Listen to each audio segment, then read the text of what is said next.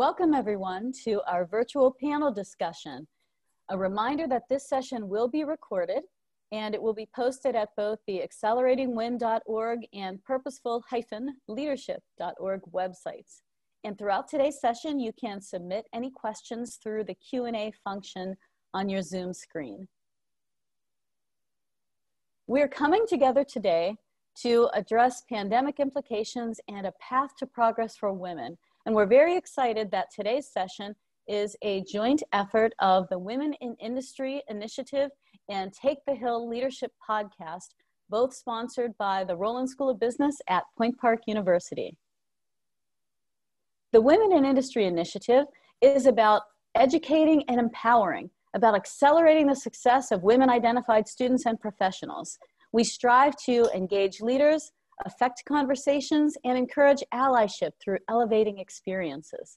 There are a number of different initiatives through Women in Industry, including our Win Wednesdays virtual speaker series. We have speakers on campus when the climate allows, and we have an Accelerating Women in Industry workshop that happens in conjunction with International Women's Day in March. You can also support WIN through our website. I'm Doreen Saletti. I am involved with WIN, as is my colleague Sandy Mervosh. We are professors in the Roland School of Business, and I focus on marketing and sales. Sandy focuses on human resources management. So I'm going to turn it over to Sandy. Thank you, Doreen. WIN also seeks to include allies in our initiative. Allies play a critical role in the advancement of marginalized groups by emphasizing social justice, inclusion, and human rights. In the context of WIN, allies provide support through various platforms, personally and professionally, to enable the acceleration and equitable treatment of individuals identifying as women. In the spirit of allyship, we are joined today by the founders of Take the Hill podcast, which provides listeners the opportunity to increase their leadership capacity through deeply impactful conversations related to leadership, management, and organizational behavior. Dr. Patrick Mulvihill and Dr. Dennis Furkatish. Thank you for having us here this morning, both Sandy and Doreen. We're excited to have the pleasure of introducing your panel, and we'll begin with Dr. Furkatish. Yes, I'd like to introduce Dr. Angela Reynolds. Angela Reynolds is a native of New Haven, Connecticut, is committed to racial justice and gender equity. For 12 years, she was an assistant professor at a graduate school of public and international affairs at the University of Pittsburgh, where she taught statistics and performed research on housing policy, specifically affordable housing and fair housing. In 2012, she changed careers and joined the United Way of Southwestern Pennsylvania, where she most recently served as the Senior Director of United for Families and 211. Under her leadership, 211 expanded to cover 30 counties in PA and provided coverage for Southern Kentucky. She served on the state PA 211 board and 211 National Steering Committee. February 24, 2020, Dr. Reynolds transitioned to the YWCA of Greater Pittsburgh, where she serves as Chief Executive Officer. The YMCA aims to eliminate racism, empower women, and promote peace and justice in our region. She is a mother of 4, 3 adult children, and a 6th grader, and an associate pastor of her church. She resides in the Wind Gap neighborhood of Pittsburgh with her husband, youngest child, and her mother. Dr. Reynolds is the 2020 Athena Award recipient and has received awards for her community and housing work, including a proclamation from Pittsburgh City Council declaring Thursday, October 22nd, 2020, Dr. Angela Reynolds Day. She holds a PhD in Public Policy Analysis from the Heinz School at Carnegie Mellon University, a Master's of Science in Statistics also from CMU, and a bachelor's degree in mathematics and a sociology minor from Bryn Mawr College. Welcome, Angela. Joining Angela this morning is Dr. Brittany Brinkman, who is an associate professor of psychology and the program director for the PsyD program in clinical psychology at Point Park University here in Pittsburgh. Brittany is also the owner of BGB Consulting, which is a firm focused on nonprofit schools and organizations.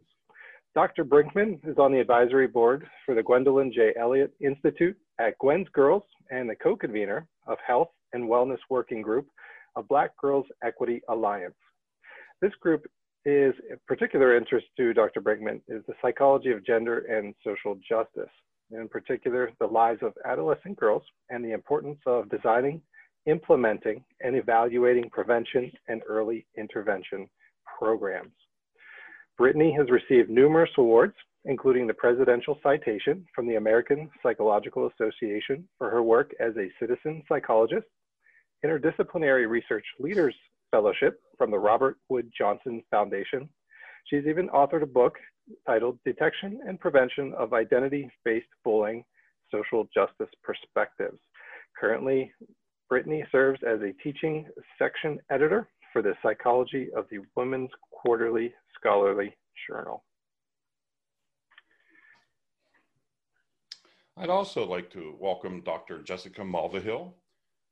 Dr. Jessica Mulvihill is the Director of Education Abroad at Indiana University of Pennsylvania, where she is responsible for student exchange mobility.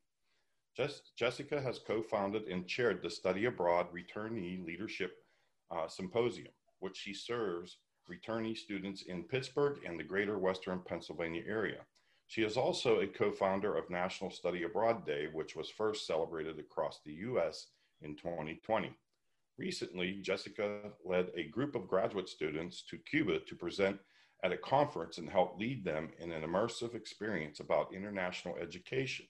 She was awarded IUP's Distinguished Staff Service Award for 2019 and 2020 and a Fulbright IEA Award to Japan in 2020. She holds degrees in French education and foreign languages and obtained her doctorate in administration and leadership studies from Indiana University of Pennsylvania. Her professional passions include returnee student support, providing leadership to new professionals and aspiring education abroad professionals and graduate students, personality research, and mental health issues in education abroad. She loves to explore new places near and far with her husband and 3 boys. Welcome, Jessica. And rounding out our panel today is Samantha Weber, who is a senior at Point Park University, who is majoring in human resource management with a marketing minor. Throughout her time at Point Park University, Samantha has held positions such as a Student Human Resource Association member. She's been part of the University Student Government, a member of the University Strong Women, Strong Girls chapter, a member of the Roland School of Business Ambassadors. She has also been the president of the Student Human Resource Association. Right, the summer after her sophomore year, she also studied abroad to Ireland through the School of Business and the HR program with Sandy Marvash and Professor Dorian Soletti. This April 2020, right, Samantha has begun a full-time position as a talent solutions specialist with Advanced Sourcing Concepts, which is a certified women-owned full-service talent solutions company. So welcome this morning to each and all of our guests. Now I would like to turn it back to Doreen to begin the conversation. Yes, well, we wanted to come back together, both as Take the Hill and as women in industry. And sometimes we keep ourselves muted, sometimes we join together in conversation. But we are coming together for this event because COVID-19 has significantly impacted many aspects of life. It is magnifying challenges faced by women in the community and in the workplace, threatening to roll back the progress made by women over decades. For example, the unemployment rate nationally and here in Allegheny County show a greater impact on women since the pandemic. The most impacted industry nationally is hospitality and leisure, and similarly in Allegheny County, it's accommodation and food, service, healthcare, and retail, all industries employing greater numbers of women. And globally, 70% of healthcare workers and first responders are women. The UN finds that women are disproportionately affected in general by the pandemic, with significant concerns around economic insecurity. Women are 1.3 times more likely than men to have considered stepping out of the workforce or slowing down their careers, particularly mothers, senior women, and Black women. So today we come together to acknowledge the challenges further exacerbated by the pandemic, and provide encouragement for a path forward through community and workplace collaboration. So I'd like to get us started with a question for each of our panel members. And perhaps we can start with you, Brittany. How has the pandemic impacted the notion of community for women? Well, thanks for having me here today. So I think the first thing is that it's really made visible what community is, right? And who the members of our community include. And I think for a lot of women, they've been very aware of the members of their community who they did rely on, but also started to think more about all of the members of the community that we do rely upon that we don't always think about every day. Are the people who are working in the grocery stores and have kept us fed throughout this, right? Our childcare workers, hospital workers, right? That people who are integral to our lives, but we maybe aren't thinking about every day, as well as trying to think about how we stay connected to the members of our community who we're used to relying on, and not being able to do that maybe in the way we're used to. So relying a lot more on technologies to stay connected to people, finding ways to socially distance and try to be around other people. But I think that for most people, just being more aware of who belongs to our community, how are they doing, how we need them, and how interwoven our lives are with them. Sorry, kidding. Hey, many of us are working from home, so we have those wonderful distractions that occur at times. Samantha, from your perspective as an upcoming graduate, and also your work in recruiting, how has the pandemic impacted the situation that maybe new grads and those who are looking for jobs have found themselves in? So I've seen a bit of a pick up with the hiring process lately, but there's these worker bees, that is what I'll call them, but people are looking for more of those type of people rather than management or strategic planners. They want people to come in and do the job, and I think that's good for entry level because there's not these people that have all this experience with management who are trying to get these roles. And, entry-level recent grads, they don't have that management experience just yet. So that is good for it, but most of these roles are mid-level. You need to have 5 or 6 years of experience. So there is this lack of opportunity, but I think it's picking up a bit more as companies are adapting to the training, to being remote and working remote in general. I think that there's a lot of companies that are adapting faster than others, and it's starting to pick up a bit more now that COVID has been around for a bit longer.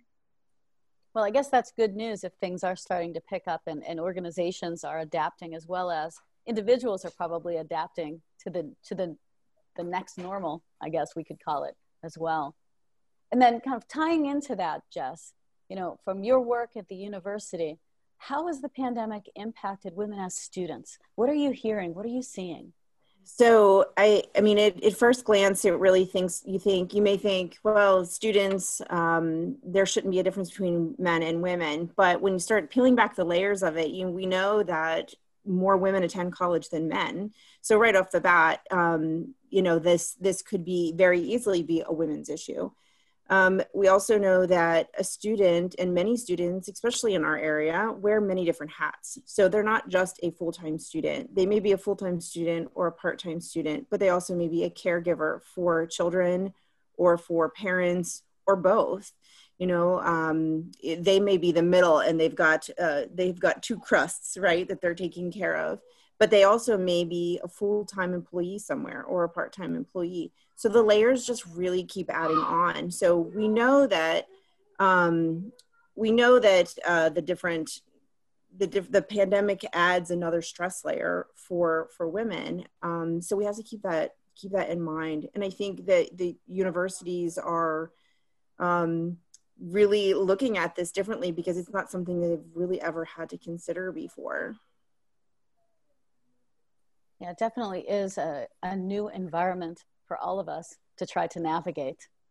And from that perspective, Angela, and your work with the YWCA and your deep involvement in community, how are you seeing the pandemic impacting women in community? So I want to start by saying that women, we can't forget the gender equity study, right? So women were already facing challenges. And then when you intersect race and gender, African American women, Black women, brown women were facing challenges to an even greater extent.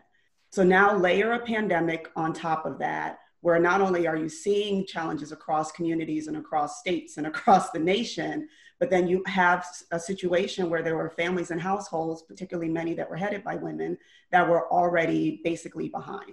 So there are a lot of statistics, and I don't want to go into them, but there were things that I was working on before I came to YWCA, where, you know, two out of 5 households did not have enough savings to weather like a $400 hit. All right. So now you have a pandemic that's way more than $400, right? And then coming on and putting on top of that, Jessica alluded to this when she was speaking, that women, 75% of women are in the situation of being caregivers. And then when you think about women, women spend 50% more time caregiving than males do. So when she spoke of that sandwich, I'm a sandwich. So before coming on this call, I had to run to the grocery store to get milk, because when I went to the grocery store before, the milk that I needed from my daughter, who was in the other room doing her schoolwork, was not in the grocery store. So I had to make sure that I got that so that she had it. Then I had to check on my 80-year-old mother, who also lives with me, to make sure that she was okay and get her lunch ready. And then do all of that, put in my camera, come on the call, because I still have to work because I'm the primary breadwinner for my family, right? I'm not the only one. And so when you think about community, I think it's important for us to make sure that we have an us language. It's not them, right? It's not those people, like it's me and then it's them. No, all of us are in this situation together, but we've also all been in this situation together before COVID hit and before it came onto the shores. So one thing that I want to say before I turn it back over is, at YWCA, we were already serving people through our resource center to help them meet basic needs. I'm talking about keeping a roof over their head and also having food to eat. In the first quarter of this fiscal year, we served twice as many people as it related to housing crises than we did the whole year prior. And predominantly, these were women. And I've seen arrearages since this pandemic that pale in comparison to rent arrearages that I saw when I worked for 211, and housing was one of our primary reasons that people were calling. So the community is facing challenges. We need to be aware of that. We need to recognize that. Also in terms of, again, the caregiving aspects, as you refer to in terms of unemployment, but also the trauma that people are facing as it relates to the constant uncertainty. And even with the hope that the vaccine represents, I have a childcare center. I'm concerned about what that means in terms of which tier are they going to be on for vaccinations. So it's not over yet. We still need to be vigilant. Well, that's an important point to bring up, is that this isn't new. Many of these challenges aren't new, and many of us have been facing these challenges. You know, I'm part of the sandwich generation along with you. I have my daughter in the other room as well on her Zoom class, and I have my mother who lives with us as well, that we've been caring for. And that was, you know, that had started before the pandemic, but certainly the challenges and the situations that we're facing and the decisions we have to make seem to be so much more significant now. It's added kind of a level of significance to that. Sandy, I'll turn it over to you. Well, I'd like to continue along this path that Angela has started talking about. So Brittany, could you also speak to how these challenges have been intensified through the pandemic? Yeah, absolutely. And I really agree with what Dr. Reynolds said, which is, I think it's really important that we recognize that it's mostly exacerbated existing problems and existing inequalities that maybe some people were not aware of at all. So it might be new information to them, but the problems aren't new, but we are seeing them get worse and become more urgent, right? So things around the gender and racial wage gap, right? So if you're already making less money for the same work, and now we're facing, you know, more layoffs, and who's going to be impacted more by those pieces. We also know a recent report came out in Allegheny County that we've lost over 15,000 childcare spots due to the pandemic. So that's going to push more people out of the workforce. And we already had a scarcity of childcare and you know, subsidized and high quality childcare in particular. So who's going to get the spots that are left, right? So I think it's going to continue to deepen those inequalities. We also know there's a lot of research, I'm a psychologist, so I know the psychological research as well, that women are often asked to carry the emotional workload, both in their homes and at work, right? So in the workplace, women are more often expected to do service roles, to sort of take care of each other. So when everyone's stressed and the needs of emotional burden is going up, women are disproportionately being asked to take care of those pieces, as well as the primary caretaking in the homes that we've talked about. I think another area that we've seen exacerbated is in education. So here in Allegheny County, Pittsburgh Public Schools is our largest school district, and we know that the differences in resources available even within the same district is really stark. So some schools, the kids already had access to laptops or iPads, were ready to go online learning pretty quickly. On other schools and other children, including in particular Black and Brown children, still don't have access to online learning, right? So thinking about the ways as a parent you are trying to ensure that your kids have are continuing on with their education, depending on what school they're in, they may or may not have. Even now, right, it's November and some kids still don't have the laptops and resources they need. So again, I think it's maybe the thing we can do with this is increase awareness, right? So people didn't know these inequalities existed. Hopefully they're hearing that they do exist now, and we really need to take some action on them. So to follow up to that, do you think women are at risk of losing ground, so to speak, professionally, personally, because of these intensified challenges? Yeah, absolutely. And, we know that there's a lot of researchers who focus on women in the workplace. A few reports have come out. The McKinsey report found that in August and September, more than 1 million people have dropped out of the workforce. 80% of them are women, right? And it's not because women are just choosing to leave their jobs. It's because, first of all, they're often paid less, right? So if you're just in a situation where you're like, who can we afford to do fewer hours or step back to stay home and take care of the kids, it might be the partner that's being paid less, right? So the wage gap definitely is impacting this. We also know that workplaces that are inflexible around hours or expectations or needing to take care of your kids, or knowing that you might have to step away from a meeting because your kid's in the other room trying to learn on their classroom, that's going to have a disproportionate impact on women. And we are seeing that in the workplace, this is going to, I think, have long-term effects. So if somebody drops out of the workplace or steps back for a period of time, it might have a long-term impact on their trajectory for promotions, to re-enter the workplace. They might get questions from employers about that gap, even though, there's a global pandemic, right? But we know that when women do take time away and come back into the workplace, they are often scrutinized for those decisions. There's some research coming out, in particular in academia, women who are on the tenure track who are taking on these extra burdens of childcare, of emotional labor with their own students, are putting out less scholarship. There's report after report across disciplines that men continue to publish and women are publishing less. And so in tenure track jobs that value research productivity over service or teaching, that might put people back for years, preventing them potentially from getting tenure or promotion. So I think a lot of us are very worried about not just both the immediate impacts on women, but also potentially, the long-term effects on women in the workplace.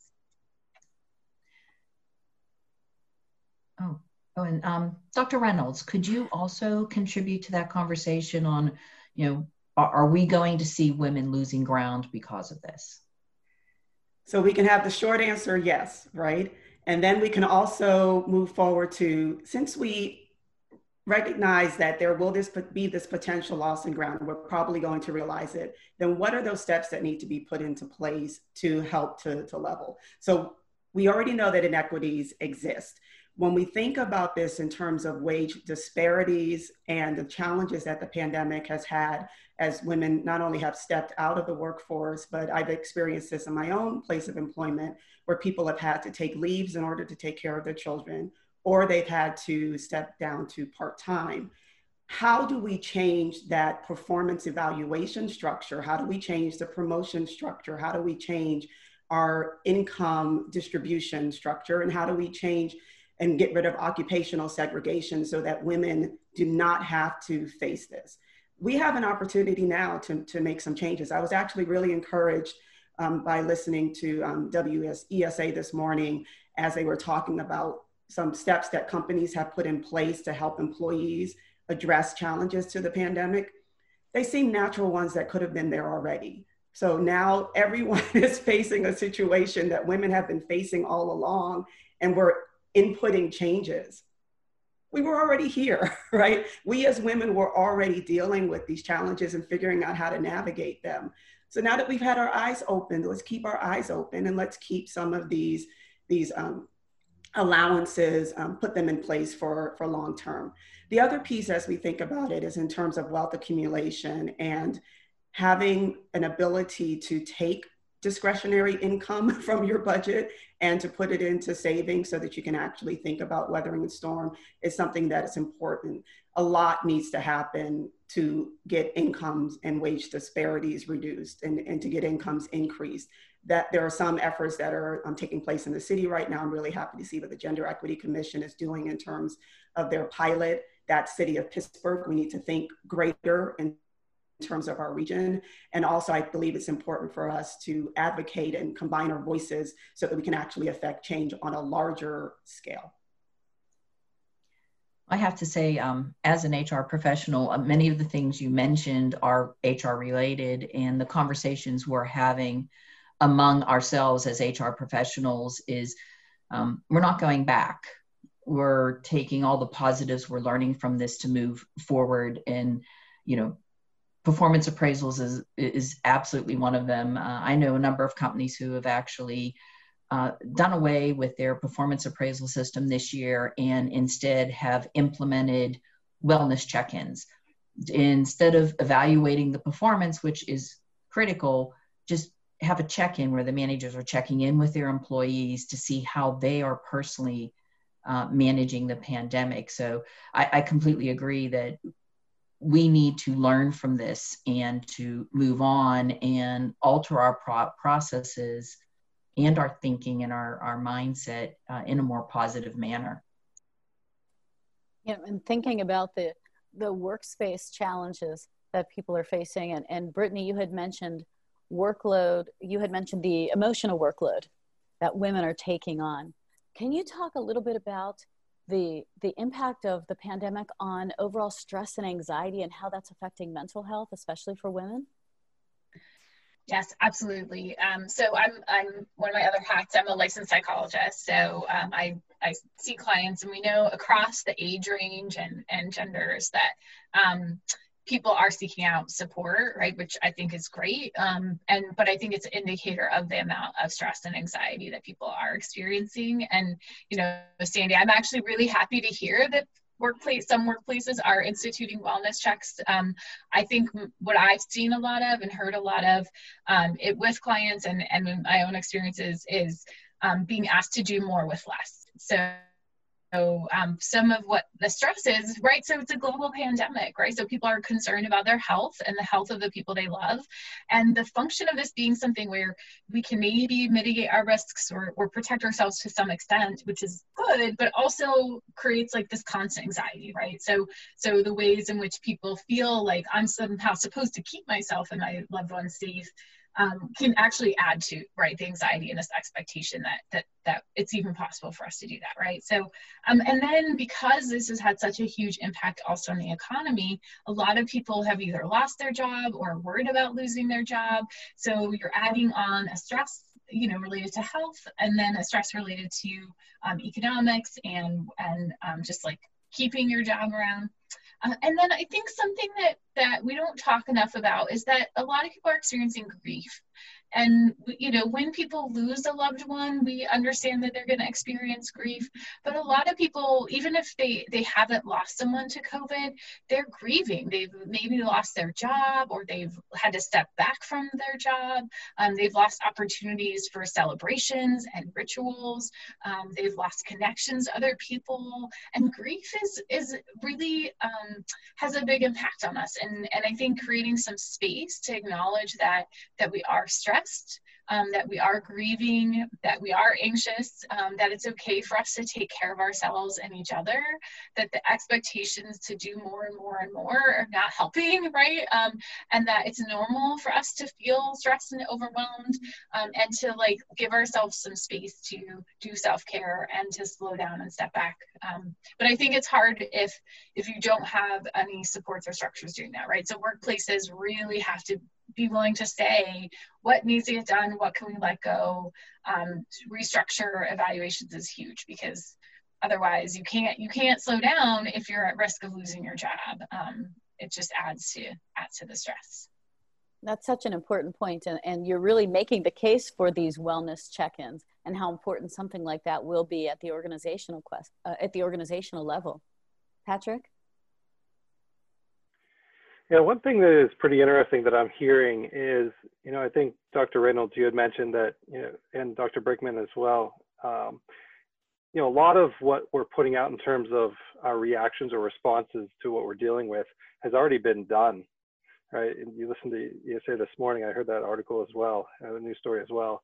What can we do to encourage more innovation or more conversations to start to look at things that will not necessarily illuminate, you know, the challenges and the responses, but to kind of push us beyond, you know, what we're doing right now? And I guess that's a question for all of our panel.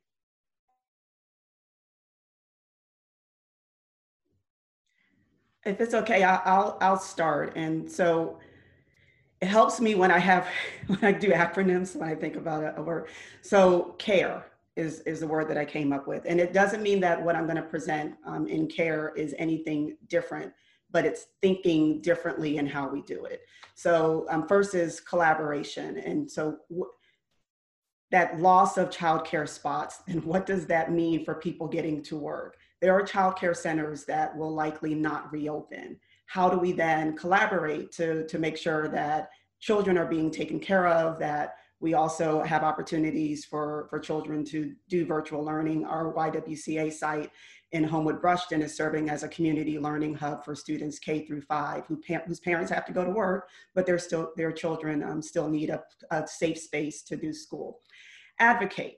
And so, as I mentioned earlier, in terms of, you know, childcare workers, you know, can we get them in that first tier? What are those other issues that we need to make sure are always at the forefront of our minds, that we don't let the pandemic make us forget all of the challenges that we were facing as a community before? And how do we then advocate to make sure that these changes are made?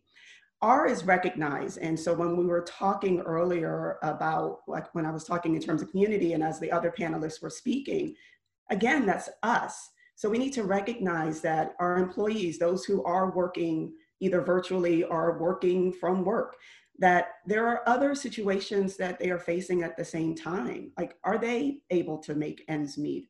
Are they facing the possibility of an eviction?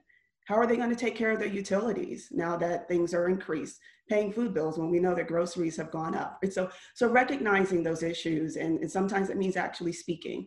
And then the last part is to actually get deeper into that in terms of engage. So how do we engage people who are facing this firsthand into the solution? So rather than top down, how do we say, you know, as a collective entity, you know, get rid of this hierarchical structure? Wow, wouldn't that be great? And so even as a CEO, you know, when we had the floods that happened, you know, it's I'm moving stuff up to the above ground floors too. So how do we actually engage so that we're talking one-on-one, collaborate, advocate, recognize, engage?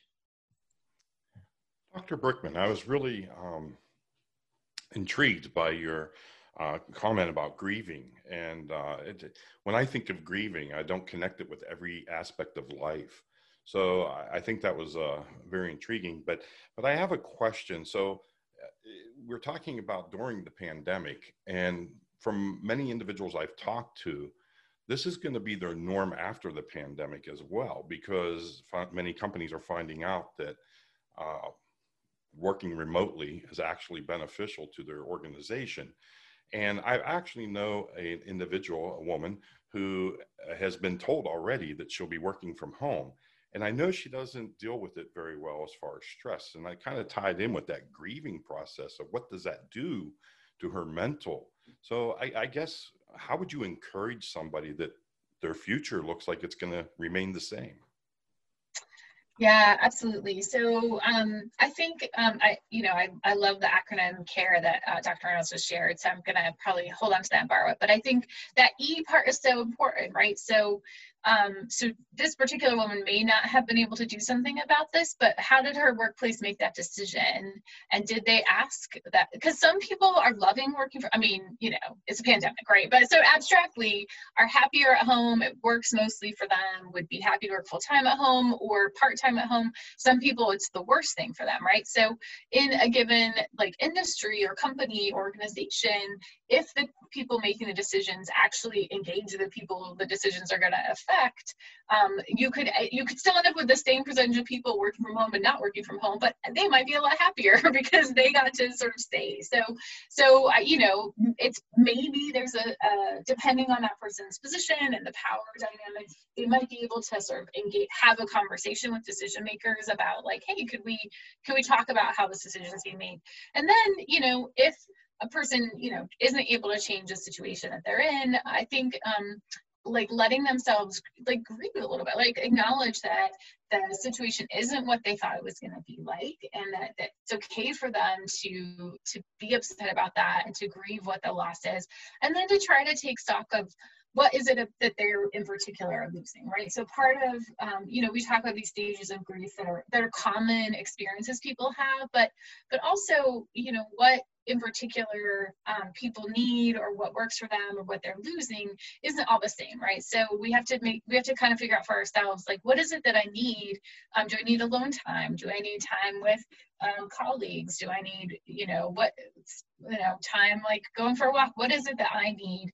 And giving myself permission to have that. And then, I think encouraging people to make use of resources, whether it's an employee assistance program where they can get connected to a mental health professional, or somebody they can also talk through those things with, to figure out, to talk about the feelings and express them, and then also potentially game plan, right? If this is the situation I'm in and I can't change it, how am I going to make the most of it?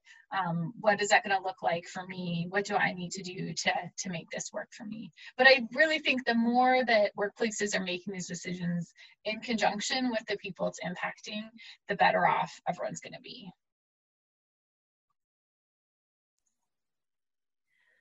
Jessica, I'd like you to maybe sort of jump into this conversation, if you could, from an educational perspective. So we're talking about, opportunities, how things have changed, how it's impacting women. Specifically from an educational perspective, we've all heard about, the traditional classroom, but a lot of education happens outside the classroom, which is really your expertise. How's that changed, and how's it impacting women, and what can universities do to provide these continued opportunities outside the classroom for women? Sure, I'm happy to talk about that. I wanted to mention something because I think it's really important that our other panelists mentioned too, which is, if you don't mind, we talked about finances and we talked about wage disparity, but when we looking at it from an educational point of view, more women are going to college, but the national student loan debt is actually carried by women. So we have 23 million borrowers that are women. 23.2 million borrowers currently are women. And when you have women that are Black or African American, they actually carry more debt than their counterparts. And so when we're talking about all these different layers and another burden, their finance, I think, looking at student loans and the average debt for those students, that we have to think about that too, because that's so important. And that's something that stays with students beyond the 4 years or 5 years that they're in college. So I think that that is something too that we need, that's not often thought about. So when I'm talking about peeling back the layers of education, this is another one that's there. So when you're having a woman who maybe is new into the workforce, taking care of, as a caregiver, also employed, maybe taking something part-time, but also having to pay back these student loans, and then worried about their job being cut back or furloughed. It's just so much more added to it from the educational point of view. So I wanted to put that in there because I just thought it was really important to talk about, and for people to think about, because it's an ongoing problem. It's an ongoing crisis that we have, and it's something like Dr. Reynolds was talking about. It's not, and Dr. Brinkman has said these were problems before the pandemic, but they're being exacerbated by the pandemic. And you know, that's a lot of money. We have I think it's something like $929 billion are owed by women for student loans alone. And the statistics or in the reports show, there was a report in 2018 that shows that women are taking student loans to pay for college and to pay for the gaps in the necessities they need for life during that time, where their counterparts in men are taking them out to purchase items to make their quality of education better. Things like luxury goods, cars, paying for technology and things. And I'm not discounting that. I think that, you know, I'm not saying that they don't need those things, but the statistics are showing that women have an absolute necessity to take those loans for that. So, sorry, I just thought I feel very passionate about that. And to answer your question, Sandy, you're talking about experiential learning. And so in the world of study abroad, we're all crying. We've been mourning. Dr. Brinkman, we have been grieving in the world of international education for almost a year now. And it was about 11 months, you know, it's going to be close to in December. We started getting, there were some people who were starting to feel like, is there something going on in late December, right? Our students who are overseas, students are getting ready to go for their January term, students that are staying and extending. And we're looking and we're started hearing things, but we're worried, we're in our own worlds. And then in January, our whole world changed, and in international education. So a lot of times people were thinking, okay, that education, international education, or I'm sorry, you know, we think about March really hitting the US. In international education, we started hearing about this in early January, late December, early January, and trying to figure out, is this a localized thing? Is this something that I need to plan on bringing our students home? Or are we going to be sending students overseas, and really looking at that student mobility and what that's going to be? So we've been looking at that and putting in, and I think if you talk to anybody in international education, they'll tell you this was a tough one. This was a rough year because all of the scrambling and all of the building the plane in the air that happened in the spring of 2020 sort of led to nothingness. There was no mobility in the summer. There's no mobility in the fall. And then there's questions, right, for 2021. So as an employee, as a professional in the field, we're struggling because, you know, we're struggling on a lot of different levels, thinking, well, what am I doing? You know, if I don't have students coming in and going out, what is my job? How can I fill this role that I have at the university? How can I continue to be an educator when I can't do my primary function, which is to send students overseas and to receive students overseas? And then we have to counsel students too and help guide those students, because they're also mourning. They're mourning the fact that they've been told that this is a one-in-a-lifetime chance for them, and they need to go overseas, and they need to make this, and they need to do this.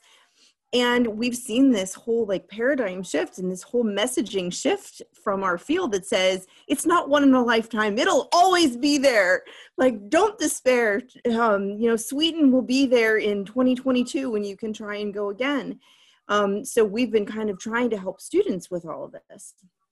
I think when it comes to women's issue, we know that 80% of, through the Open Doors, you can get these reports, but 80% of students who study abroad are women. And it's been pretty traditional on that line. So we are dealing with a lot of women and a lot of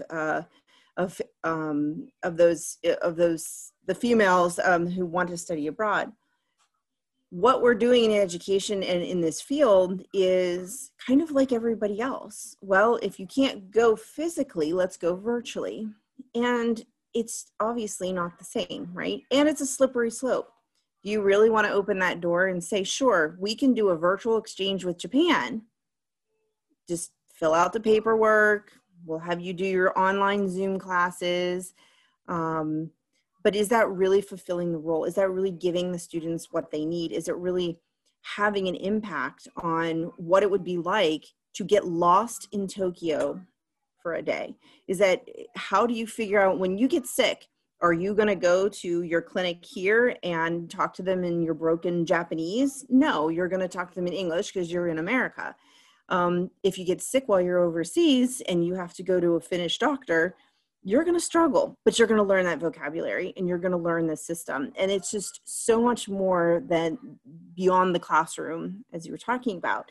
And that's where I think this is really problematic for education, for international education. And so it's really hard to answer your question. And there's grieving on a lot of different levels. Samantha, tying in your perspective, you are a current senior. You did have the ability to study abroad last year. And you're also working in this, talent acquisition position. So you have kind of a unique perspective to bring. So what are you hearing? What are students and upcoming and new grads, what are they really concerned about? Well, I think that there's this lack of confidence. They have these 4 years that they've worked so hard on, and this is not the workforce that they thought that they were going to be entering at all. And I think there's just a lack of confidence of, did I do enough in the 3 years before the pandemic hit? A lot of people think senior year, I'll do that study abroad, I'll do that internship, I'll do a co-op, and then it's challenging because there's that lack of opportunity right now. So I think that there's a lack of confidence that comes along with the lack of opportunity. Am I good enough to get this role? Did I do enough? Have I experienced enough to take on this full-time job after I graduate? So I think that there's just an overall lack of confidence in these new recent grads, just because they don't know whether or not they fit in that workforce that's now existing. And along those lines, that lack of confidence, that really resonates. What could, from your perspective, what might universities or workplaces, organizations, what might we do to help support students during this time of, kind of uncharted territory and great uncertainty? I think there just needs to be support with career planning, with networking. Networking is a huge thing right now. You never know when you're going to come across an opportunity, and I think networking is huge right now for recent and new grads. I think just being there to support them, having webinars, virtual events that can help them prepare for their future, and definitely LinkedIn Learnings. I think recent grads and new grads should take a hold of that while they can. You can learn so many new skills through there, and I just think there needs to be supporting them with their career planning, where they need to go, and just having those events and conversations about how the workforce has changed and how to help them get into the workforce. Well, let's continue along that conversation, and we've sort of talked about this a little bit already. Dr. Reynolds has sort of touched on it, but if Dr. Reynolds would share even more, do you have any specifics that you think steps that leaders can take? You talked about the care, we've talked about awareness, and this is sort of getting into Take the Hills area of expertise, but what should leaders do? I would start with listening to their employees and understanding that and I'll just be frank with this. Sometimes they will not tell you everything, right? So I had one employee where I had to very basically explain to the employee, I much rather value that you tell me everything, even if you don't think I want to hear it, than to hold back and that the situation gets worse on the end. And recognizing I started February 24th of 2020, and then within a couple of weeks had to send my team home because childcare centers were closed down. So it's, you know, I need you to trust me, but at the same time, you're also establishing and building a relationship, which can be challenging when you're a new leader. But having those times, so we, and I'm not saying that this is going to work for everyone, but we have brown bag lunches, and the brown bags are, yes, I have some administrative updates that I need to slip in there, but then it's just an open. The last brown bag we talked about, you know, in this, you know, whole vein of grieving, the grief that some of our employees were facing over Thanksgiving. Like Thanksgiving was a time that they were looking forward to spending with family and friends, and now it's not going to happen that way. And just being open, and even me as a leader being vulnerable. So one, listening, and then the others being vulnerable to say, you know, really loving spending more time with my daughter, but I really hope our relationship makes it through virtual learning. And I'm being straight up serious about that one. And the other piece is being able to say, what are some other ways that we can work in some shifts and changes in culture? So, you know, at YWCA, our work day is a little different. We actually have more PTO days than a lot of organizations that I've seen. I mean, it's like you come in with about 27 days that you have for PTO, and our work day is like a 7-hour day. But who says that 7 hours has to start at 8, right? You know, what if someone says, you know, I need to take a break because I know that my child, that intense period is between 12 to 3, and I'll pick it back up later. So allowing that flexibility for those who are working virtually, and for those where it's not in terms of the childcare center, it's thinking about that wellness. So when we were talking about reopening, it was engaging those workers. What will it take for you to feel safe? Understanding I can't develop a vaccine, so I have limits. But in terms of where I can make a change, let me know what you need. And then those places that are outside of me, then I need to connect with those partners that can help to make those differences. So those are just a few examples. So I want to continue with talking about relationships, but before I go down that path, I would like Jessica to join in on the conversation about what leaders need to do. Thanks, Cindy. I wanted to point out that when we're looking at, since my world is in international education, we start thinking about globally the leadership. And my first thought when Dr. Reynolds was talking, or in Sandy, when you posed this question, was some really great, strong female leaders in our world. You know, we're talking about the Jacinda from New Zealand, and she shut down that country effectively, I mean, in a matter of hours, and really was able to keep on that.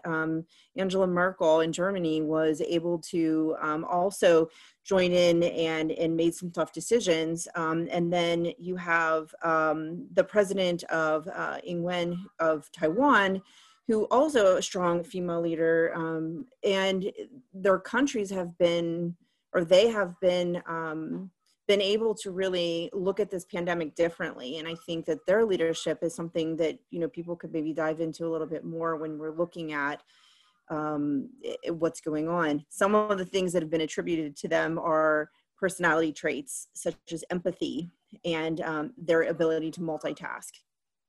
I'm not saying that men are not empathetic or cannot multitask, but and I see the other Dr. Mulvihill is laughing about that one. But you know, they're attributed to having this as a female trait. So maybe that is something that the leadership is looking at. And when we have a crisis, it's oftentimes said that women can lead in a time of crisis, and maybe that is something to add to it. In education, in higher education, I think that the leadership is moving, and I have seen that there is an increased or a heightened sense of shared governance. There is a heightened awareness to be made that we are student-centered, and let's not forget we are student-centered. And what does that mean? And from there, the definitions are coming out to what is student-centered. And for my institution, that meant reaching out to students and setting up, getting donations for students financially, and also for the food pantry, making sure that students had their basic needs covered, that they were able to feed them, be able to be fed if they were living on campus. Students were able to pay for their housing. If a student didn't have a home to go to, that was taken care of for them. So those are some things I think when we talk about leadership in the realm of higher education, that is important to mention too, that we focus on them being student-centered. You know, and we want to also remind the audience that you're welcome to submit questions through the Q&A function. And we welcome your questions and we'll get to them throughout this session today. So I'd like to, we sort of started talking about relationships through this conversation, especially when Dr. Reynolds mentioned that she had really no sooner assumed her position and then the pandemic hit and she had to send her employees home. And, you know, that's really sort of during a key time when normally as a new leader, you would be building that relationship with your workforce. So now here we are in this, you know, virtual world. We're, you know, teaching online, we're attending events like this. How do we build those relationships? You know, we're saying we need to listen to our employees, we need to have empathy. How do we do that in a virtual world? And I'm not sure who wants to answer this, so anybody, please feel free. So I'll start. I actually kind of had a similar but at a much smaller scale experience of stepping into the role as program director as we were like the week before, like, and now we're shutting down. And I have an assistant who I've never met in person. And she's amazing. And we've been meeting over Zoom or Teams for, 6 months now. So I think that as much as I get Zoom fatigue like all of us, I am also really grateful for the technology to see each other, because I do think that it is allowing more of that relationship building and fostering to happen than just if we just had, to rely on telephones. So, this is a thing we were talking about a lot in psychology, because most clinical work is happening over teletherapy, and there's some telehealth that was happening before the pandemic, but it was not widespread. So we've been doing a lot of, we're training our students to do that and telling them, hey, you didn't know you were going to get trained to do telehealth, but now you are, because you have to. So, so sort of ways that we know, I think, being able to show up authentically in a space, right? Like I'm sort of thinking about my cat just crawling all over me, right? And we're like, well, that's what she does, right? Or if a kid's, yelling or crying in the other room, or allowing ourselves to be present. I think in this format that sometimes is where we have to perform, right? And so if we only think about interaction with the camera as performative spaces, it's going to be harder to build those relationships. So finding ways to, in some times we do want to be more sort of on, but when we're just meeting with somebody, how we can allow that to be a little bit less formal. And it depends on the person, right? It might be that you change the environment that you're at, right? So maybe in some meetings you're at a certain desk or a certain space, and in other conversations you shift to another environment. Literally just putting yourself in a different environment can be helpful.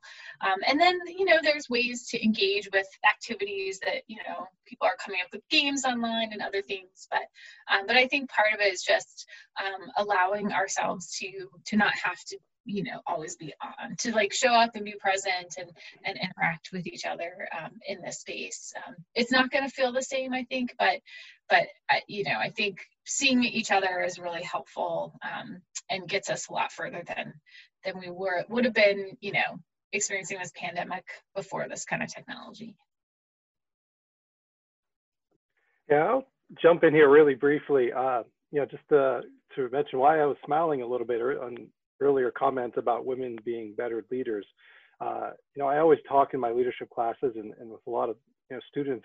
There was a research project that was done about 2 years ago that measured the core qualities of leadership, and women vastly outperformed men on the 20 characteristics that they looked at. And the two that were a little bit behind percentage-wise, if you look at the analysis, were systemic perspective, right, and professional experience. And I think looking at those two, and again, I certainly welcome your insight, I think a lot of that relates back to perhaps a little bit of the glass ceiling and women in higher leadership roles, right? So maybe that's not a little bit surprising. But if you look at what's needing right now, to answer your question directly, some of the other characteristics that, again, women vastly outperformed: boldness, empathy, change management, relationships, right? All of the things that we need now in our organizations, not to continue the status quo, but to really respond boldly and innovatively to take whatever the requisite steps are to move us forward collectively, are things that I think, again, you're going to see more of from women in leadership roles within our organizations. And you guys have attested to that thus far. So that's kind of the point I wanted to just kind of reiterate there. Yeah, and we got a related question from the audience that I wanted to share. Earlier, the concept was mentioned of replacing performance evaluation with wellness checks. Great concept. Question for the panel, though, has to do with career competition in management roles. How does the pandemic impact managers trying to continue to be successful and build their careers? While having empathy, do managers still try to get the best work they can from employees so they can be successful from their own perspective as managers?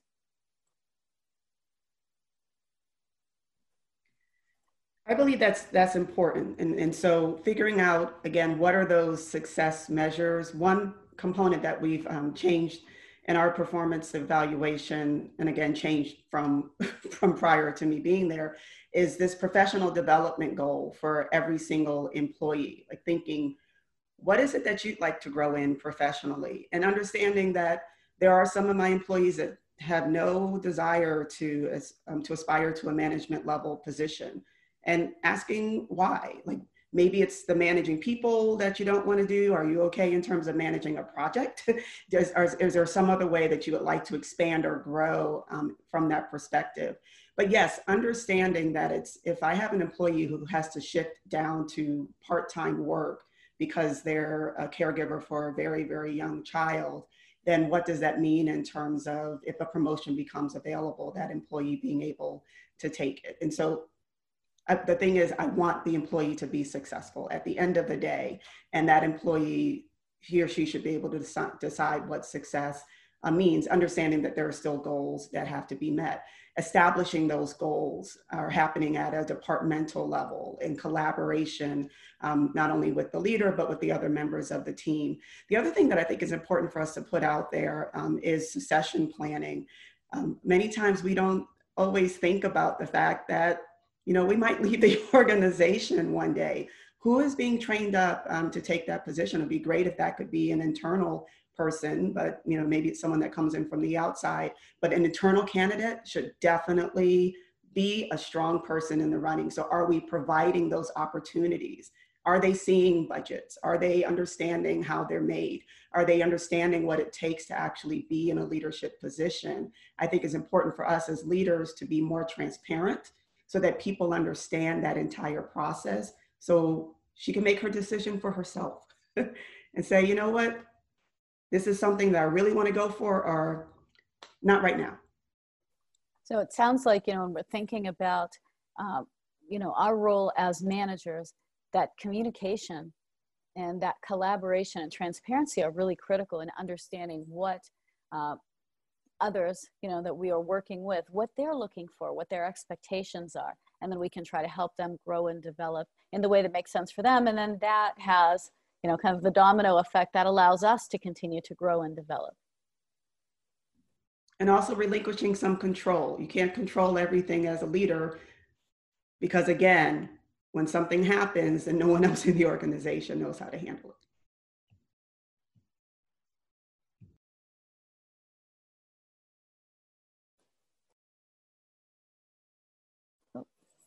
So we've been talking about, the role of leaders in organizations, women as leaders. We've also talked about a number of challenges that have, been really exacerbated by this pandemic, not necessarily created by the pandemic, but some of the things, that we have to think about as we're moving forward.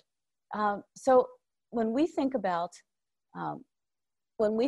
those next steps, what do you think is one area where you'd like to see some long-term permanent change happen within organizations? What's maybe one or two key elements that you think are really critical moving forward?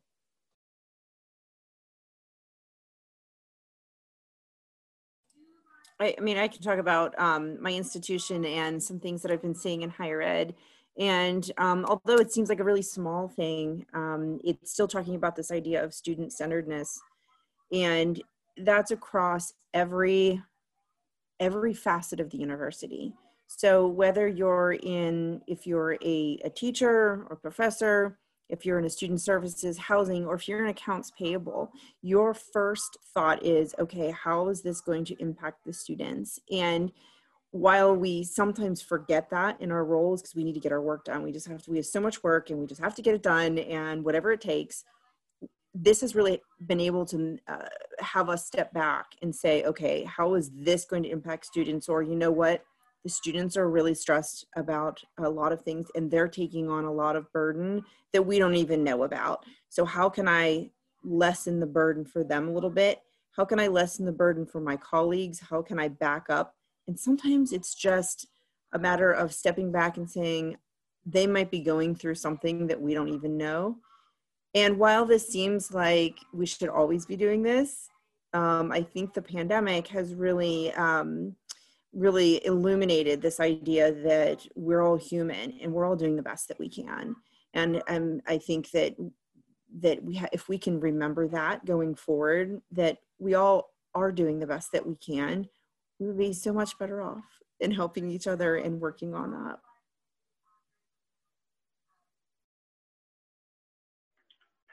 So one of the questions I have for the panel is this idea of the burden of leadership. How can we become more cognizant of either our students or younger employees? How can we be more aware of when we're shifting that burden of leadership onto them when they may not be ready to receive it, or they just may not have the capacity to do so right now? What are the things we could do to be more cognizant of that action?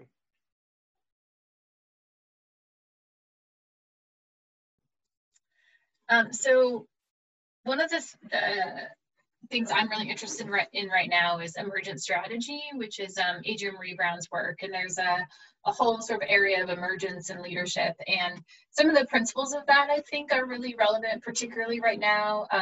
The work really talks about how to pivot, right? So how do we know what are our values, what's important to us, and then how can we then, adapt to circumstances that happen that are out of our control, like global pandemics. One of the sort of elements of emergent strategy is actually thinking about leadership as being interdependent and decentralized. So I'm going to sort of lean actually in when we should and why we should be including students and newer employees, but sort of the how we do it, right? So the idea is that even if there's a top dog, right, identified role of somebody who's in charge, that really the more that we have an interdependence around what are people bringing to the table and what do they need, right? And being able to be vulnerable in what your needs are and honest in what you can offer. And the more we sort of decentralize decision-making, the better off we all are. We could get more ideas. We come up with strategies that more people are on board with. And it also prevents any one person from always holding all of the burden, right? So I think then it's easier to say, how do we bring students and new employees into decision making? Because it's not I'm making it or you're making it, right? It's not, the decentralization is sort of a sharing of power. So then someone can say like, oh, I'm not ready right now, or I need to step back a little bit right now, right? And it allows for people to be honest about when they're like, I got the energy and I'm in this and I'm, I can be really fully on, or, hey, I need to like time right now to take care of myself and step back a little bit. And so when the expectation isn't that you should always be 100% on, or you're not a leader, to sort of shift away from that, really to thinking that, and it's hard, right? Because it's, it's about, some of that requires vulnerability on the part of a leader, right? Not micromanaging, being honest about what what their strengths are, but also the things that aren't their strengths, right? And then relying on others in the organization. But I think it allows everybody to show up and participate, and then there's some of that like caretaking to happen, because it's not any one person having to do it all. And I think it also models for students and new employees that they don't have to say yes to things they're not ready for, but it's also okay to say yes, right? So it allows them, if their senior leaders say, you know, I'm going to do this, but also this person is going to do that, I think it helps people not feel like they have to, you know, we're not all good at everything, right? Like, thank goodness we're all not alike. The world would be super boring, you know? So allowing us to have our strengths and our areas that aren't our strengths to be collaborative across those things, I think is really helpful. I think when people come into a workplace and think they have to be good at everything 100%, or they're not doing their job well, that can be incredibly overwhelming. And I think too, if I'm just going to jump in, Brittany, that is where, as a woman, and the research sort of supports that too, especially when Patrick was talking about that article, that's where we fall short. We will apply for a job that we can walk into and feel confident that I might have to learn a few things, but I can do. We are less likely to jump into a job or a position that we feel we're not qualified for on paper. And our male counterparts are applying for those jobs and doing that even though we may be exactly equal on paper. So when you're talking about that, I think that as a woman, we're a little more reluctant to take that leap of faith. And I would be remiss if I didn't also mention the pipeline.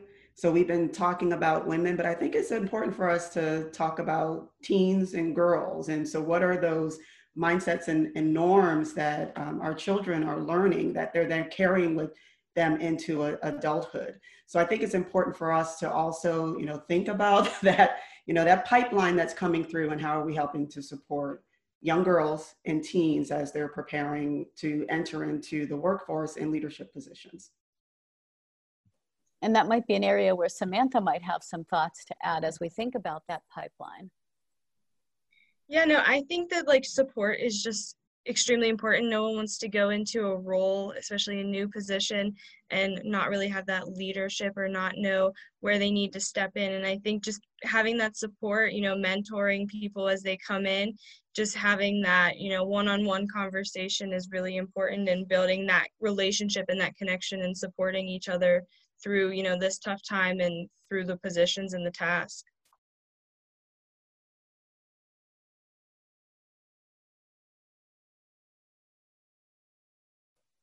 Well, one of the areas we were also interested in talking a bit about, you know, as we're thinking about overall leadership and we're thinking about impact and we're thinking about pipeline, one of the other areas we should probably touch on is policy. And, you know, thinking about driving or influencing needed policy that will help carry us beyond the pandemic. Because I think, Angela, you had talked about, you know, the changes that we're making now shouldn't end when the pandemic ends. You know, we've identified some systemic challenges. So can you speak a little bit to, you know, maybe some policy needs or some areas where we can have some real impact? So we've seen persistent wage disparities, right? And we've also seen that they have been persistent in terms of that intersection of race and gender, as we mentioned before. So policies need to be put in place that allow women to make more money for the jobs that they are doing, and that women should be paid the same amount for a job as a male is, period. And so when we're looking at, you know, what are some practices that are happening across the country, being able to import those and to say, what are those barriers to actually making sure that women are able to make the same amount and are able to have a sustained living? That's one policy. Thinking about family medical leave. How do we allow more time for women to take a leave without having to have a fear of losing her job? Being able to say, you know, outside of a pandemic situation, I have a loved one who is sick that I need to care for. I have a mother that I need to get to appointments. I have a child that I need to get to appointments, and it's on me to do it. And how can I make sure that I have that security of my employment to be able to do what I need to do? And that's across industries. And so even in this pandemic situation, and I've been straightforward with you, I have two sectors. I have those that are able to work from home, and I have those who aren't. There's no way my childcare workers are going to be virtually watching someone else's children. They have to be in that spot. What happens then if there is an exposure? I need for them to stay away, but I don't want them to fear that they're going to lose their job because they are. There is one location that we operate outside of our Homewood Brushland location where there was a positive COVID case, had to shut it down, but making sure that that call is happening immediately. We have you. We want to make sure what is it that you need to be able to move forward. So being able to employ these policies that allow people to take the time off for their own self-care and also for the care of others.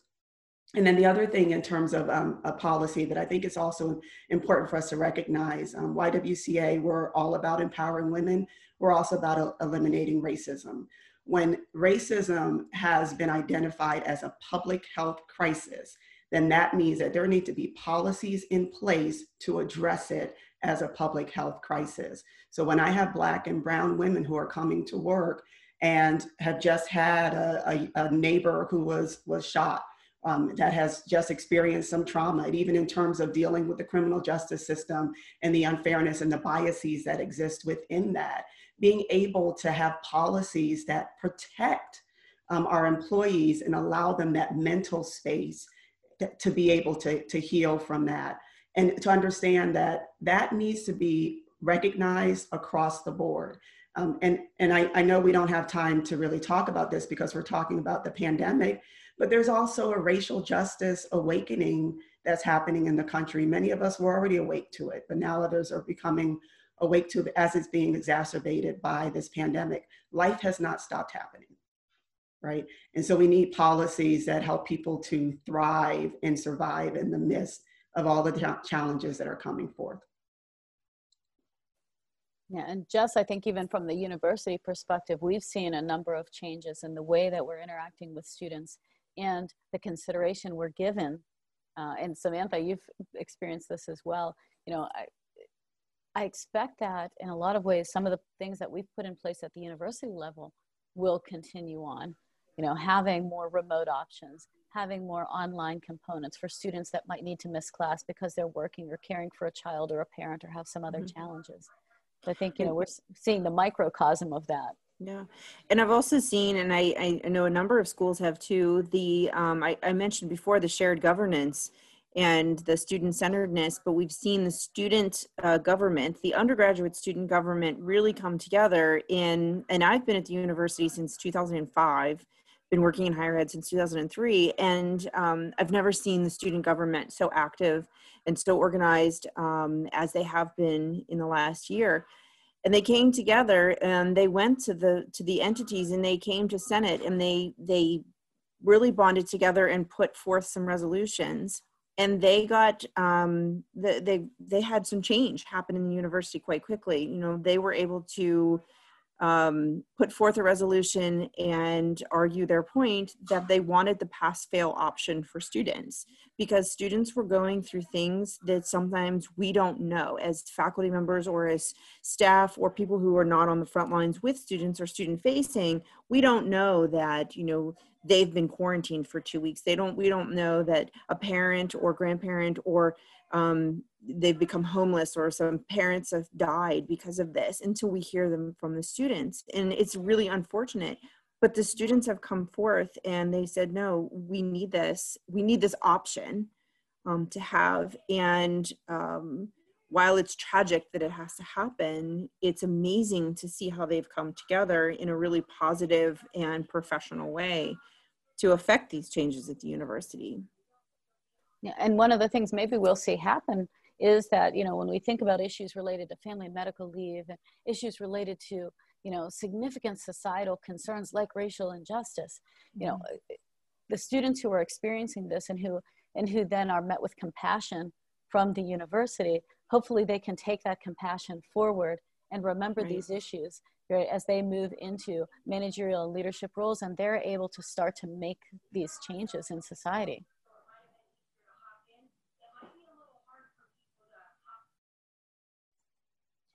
You know, at the beginning of our discussion today, I talked about allyship. So I would really like if each of you could, if there's one way, like something we can do to help make these policies change, what can we do individually and as a collective to see these policies actually change in our near future?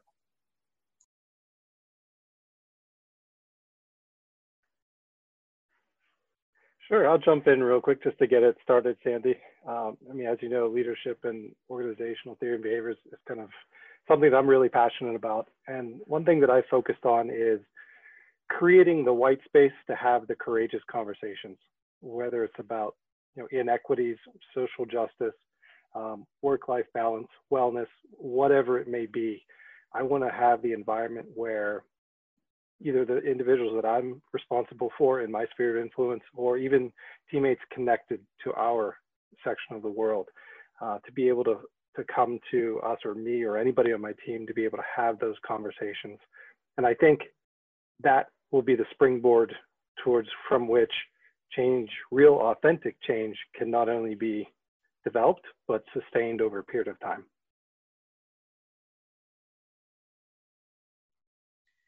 We also need people who are willing to share their stories.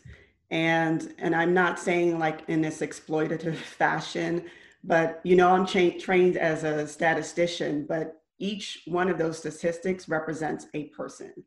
And when we're talking about making policy changes, I've been in those situations where you're testifying before, you know, a joint committee.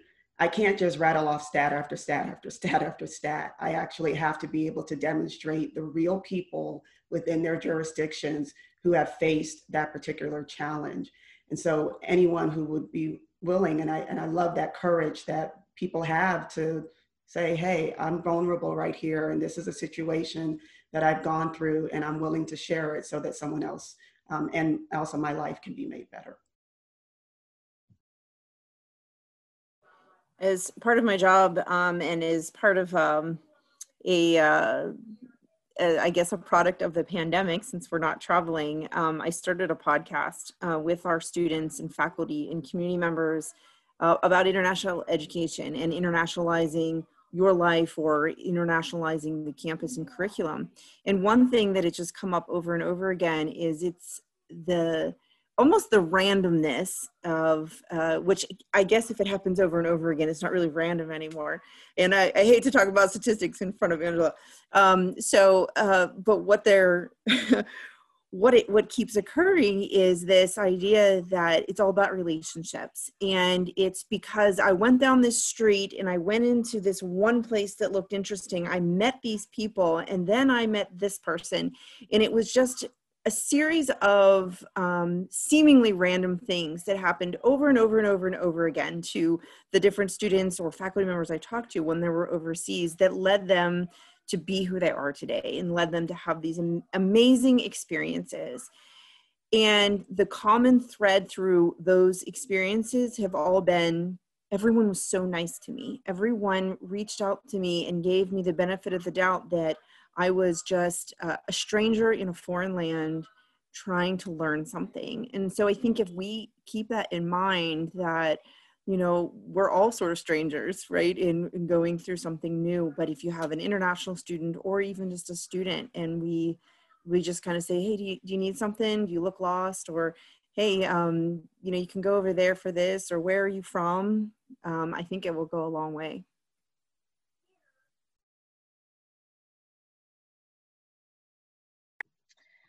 So I think similar to that, I think relationship building, and I think about my work in the Black Girls Equity Alliance, and you know, our mission is to end the inequities that Black girls experience in all of our systems in Allegheny County, right? So long-term plan, but we're working on it by being in cross-sector collaborations, by centering the voices of Black girls, having them tell us what's happening, what do they need, what kinds of changes should we make, and knowing like you know, I'm bringing some things to the table, and there's a lot of ways that I don't know what it's like to be a Black girl, right? So what can I do as a white woman to support that work and advocate for that work? And then when do I need to listen and learn and step back? But it's really long-term work, and it's a commitment to the work being long-term, staying in it, and working together, right? And so we do advocacy work, and we do research, and we do direct service with girls, and so sort of like figuring out what our mission is, and then using the different strategies. But really, for me, I think it's building those long-term relationships and long-term commitment to the work. When the pandemic, you know, hit in March and the schools shut down, Kathy Elliott at Gwen's Girls decided to start a tutoring program because so many kids were not getting what they needed. And we hadn't planned on doing it. She's like, I need help interviewing people. Okay, you know, like just being there, being available, and, you know, being in it for the long haul to make those changes, so that we're going to have wins and we're going to have losses. But I think that, like Jessica said, being committed to the relationships, and staying in it is how some of those changes are going to happen. And I definitely think, you know, being proactive and jumping on it once you have that conversation and you open that doorway, you know, working on that next step and being proactive with it. And if it doesn't work out, think strategically and keep trying it until you get it in place. I think you just have to jump at the chance and keep working on it until you can finally get it right, hopefully.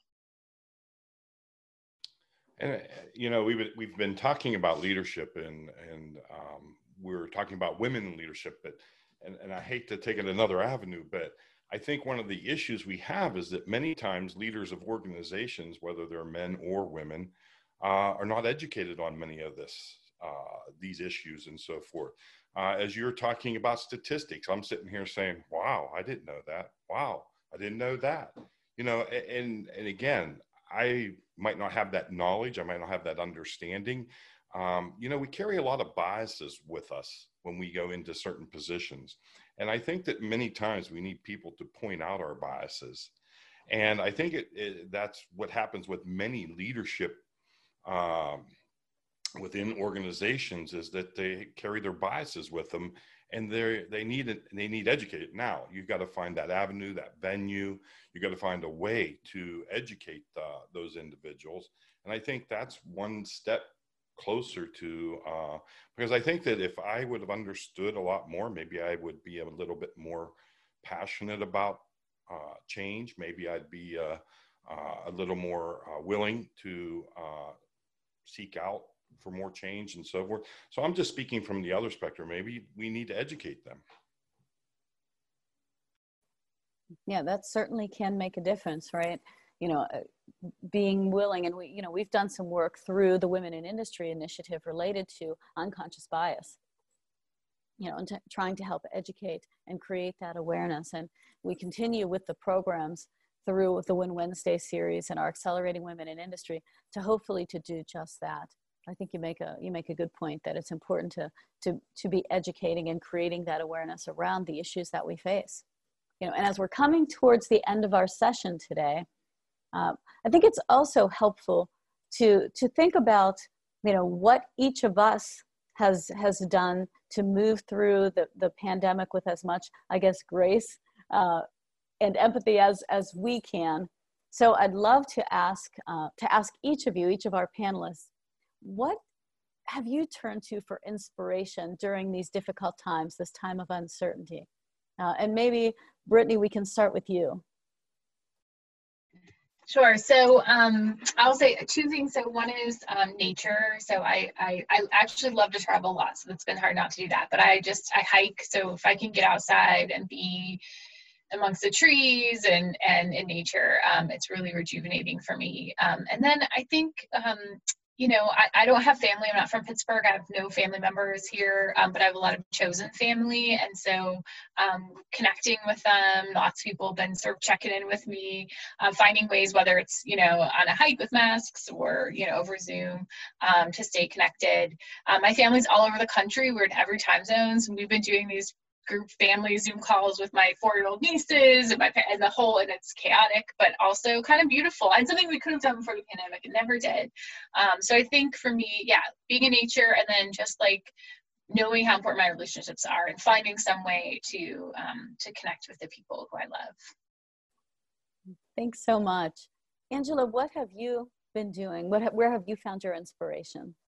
Well, I'm a woman of faith. And so one verse that sticks with me is one that speaks to being strong and courageous. And I look at my team, and particularly my child care workers in the resource center. And every day I have a child care worker who's coming to work, they're risking exposure, right? Every single day. And I have resource center employees that are working with people many times that have been exposed to COVID, yet they are passionate about what they do and they do it. That is so inspiring to me that I work harder to support, to continue to support my team. Thank you. Jess, what have you found? Where have you found your inspiration? Well, my first answer would be the liquor store, but I'm only joking, but sort of serious. And what's funny is, like, because I travel for my job and I talk about travel and I'm constantly doing that. I was thinking the other day, this is the first time I can ever remember that for nearly a year, I have not been out of the state, let alone the country, multiple times. I haven't been out of the state. And so we've been really fortunate to, what I also realized is that I've never spent this much time with my family either. And we have 3 kids, and 12, 9, and 5, who have been learning from the living room. So, and Patrick and I have been working from home too. So we've really been we've all been jammed in this space a lot together. And something that we haven't done is really put time into working in our house. And we've lived here for a number of years, and we always say, oh, we want to fix this up. We want to fix that up. We want to do that. Maybe next year at this time we'll do that. And all of a sudden we were like, well, we've got a lot of time in our house. So we systematically just made a list and started thinking, it would be really nice if we actually did this. And so we've been doing home improvement projects, and it kind of is a somewhat spiritual experience, right? Just to change the color of a room or to update something in the bathroom, and to spend time together doing it, planning it, and then actually getting it done. Oh, that's great. It's always great to find ways to fit in some of the things that we have often put off. Samantha, where have you found your inspiration? So I mentioned the LinkedIn Learnings. I love doing them. They're constantly up on my computer. But before this, I lived on campus for the school year, and Sandy can attest to this, but I'm super close with my parents, and I did not think that relationship could get any better living at home. I thought that it would just get worse. But I've really built like that connection with my parents, and I'm closer to them more than ever. But I've also built that connection within my local community. I live in a small town, and I'm more active in it. I'm hosting church events. I'm helping with local fundraisers we're doing. So I've just been really in the community lately and really building connections with the people around me. And I'm excited for it, and I love doing it. Oh, that's so great to hear. Dennis, where have you found your inspiration? Well, I'd probably have to say Patrick. No, I'm just kidding. I mean, I found my inspiration. Again, my job hasn't really changed much, and I teach at so many different universities. It keeps me busy. So, working at home or working in I like being at home because now I have a window. My office at IUP doesn't have a window, so actually, it's just been good for me to just be working from home and to relax a little bit more, and just working on the house, like Jessica said. So that's kind of what I've done. Oh, that's great. We're all finding our inspiration in different yet somewhat similar ways. Patrick, how about you? Sure. So not to be sappy, but in all honesty, I found my inspiration from my wife and kids. What's interesting is I think for those of us who are parents, I kind of pride myself on being a knowledgeable individual about leadership and human behavior in organizations. But having been at home over the last 6 months, I've taken on the new appreciation, I think, for the work that my wife does and managing 3 different school-age children who are at home learning. And it's increased my depth of learning and understanding as it relates to some of the things that I'm teaching in the classroom. because it made me think about leadership and time management, or even just management in a whole new perspective. So I think that's where I draw my inspiration from. Family and work seem to be common themes for all of us to some extent, at least. Sandy, how about you? Where have you found inspiration? Mine would be family also. The pandemic presented us with a really unique opportunity. Our daughter, who's 39 and has lived down south for the last 20 years, was informed she was going to be working from home until the end of the year or more. So she called and said, would you mind if I worked from your home? And she's our only child, and very few people get the opportunity to spend this much time with an adult child. And I'm not saying it's perfect. It's been a struggle. She came with a full-grown lab, so but it's just been wonderful. I never thought that in my lifetime I would have the opportunity to spend this type of quality time with her again. And Doreen, would you share with us? Yeah, I think, you know, I feel like I've embraced the idea of radical self-care. I didn't realize that I wasn't doing that I wasn't caring for myself. And the ability to fit in things like dog walks in between classes, or a quick lunch with my daughter before I jump on a Zoom call, being able to get some things done around the house and get my space more organized has brought me so much joy. And so I think that's, you know, the time spent with family and recognizing that I wasn't giving myself what I needed anyway, you know, were really enlightening for me throughout all of this.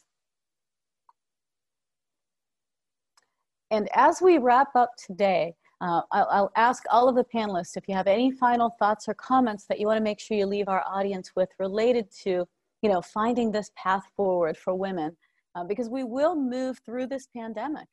There will be a life after pandemic that, you know, might be the same, it might be different, but we have some impact in what that looks like. So, you know, what final thoughts would you like to share?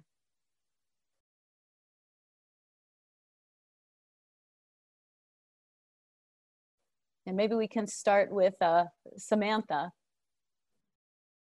So for me, I would just say, you know, keep pushing forward. If you're graduating soon, don't let this affect you. You're doing enough. Just keep doing what you're doing. If you currently have a job, keep doing what you're doing also. You know, it's challenging, but we're all going to get through it. And there's a lot of support that you have with your organization and your coworkers and your friends and family. So definitely take that advantage.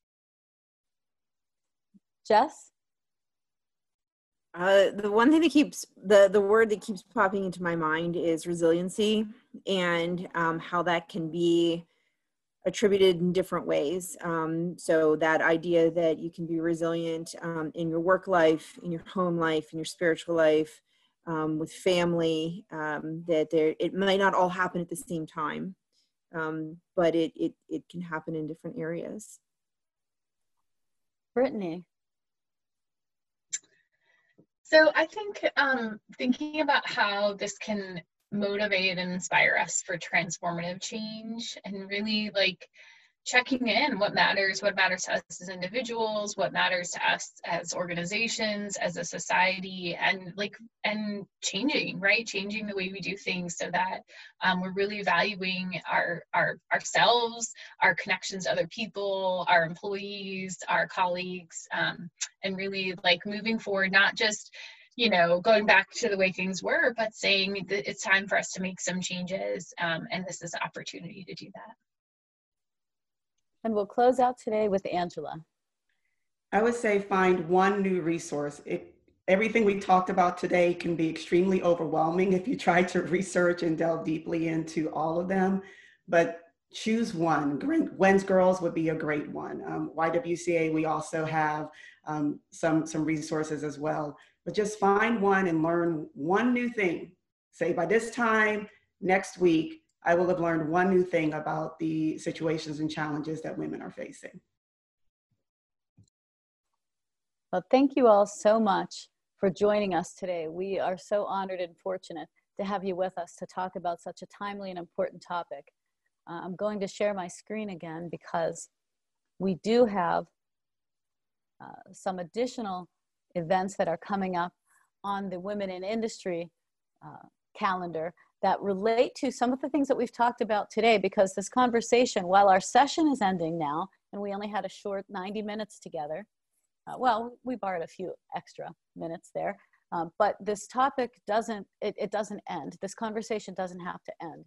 We do have a Win Wednesday session coming up this coming Wednesday, December 2nd, Mindfulness and Business Practices with Jennifer Ferris Glick. And then we also have a kind of a save the date for March 5th. We will be talking about something that, did come up in today's discussion, resilience. Holistic resilience will be the theme of our Accelerating Women in Industry workshop in conjunction with International Women's Day. And we're also seeking proposals for our spring speaker series, virtual speaker series. So if you have any interest or ideas for sessions or presenters, you can email Sandy directly at smurvash@pointpark.edu. We'd like to thank you on behalf of Women in Industry and Take the Hill podcast. Also, special thanks to the Roland School of Business at Point Park University for supporting our efforts to educate, empower, enlighten, and encourage the conversations and the allyship that we have seen today. Thank you all so very much.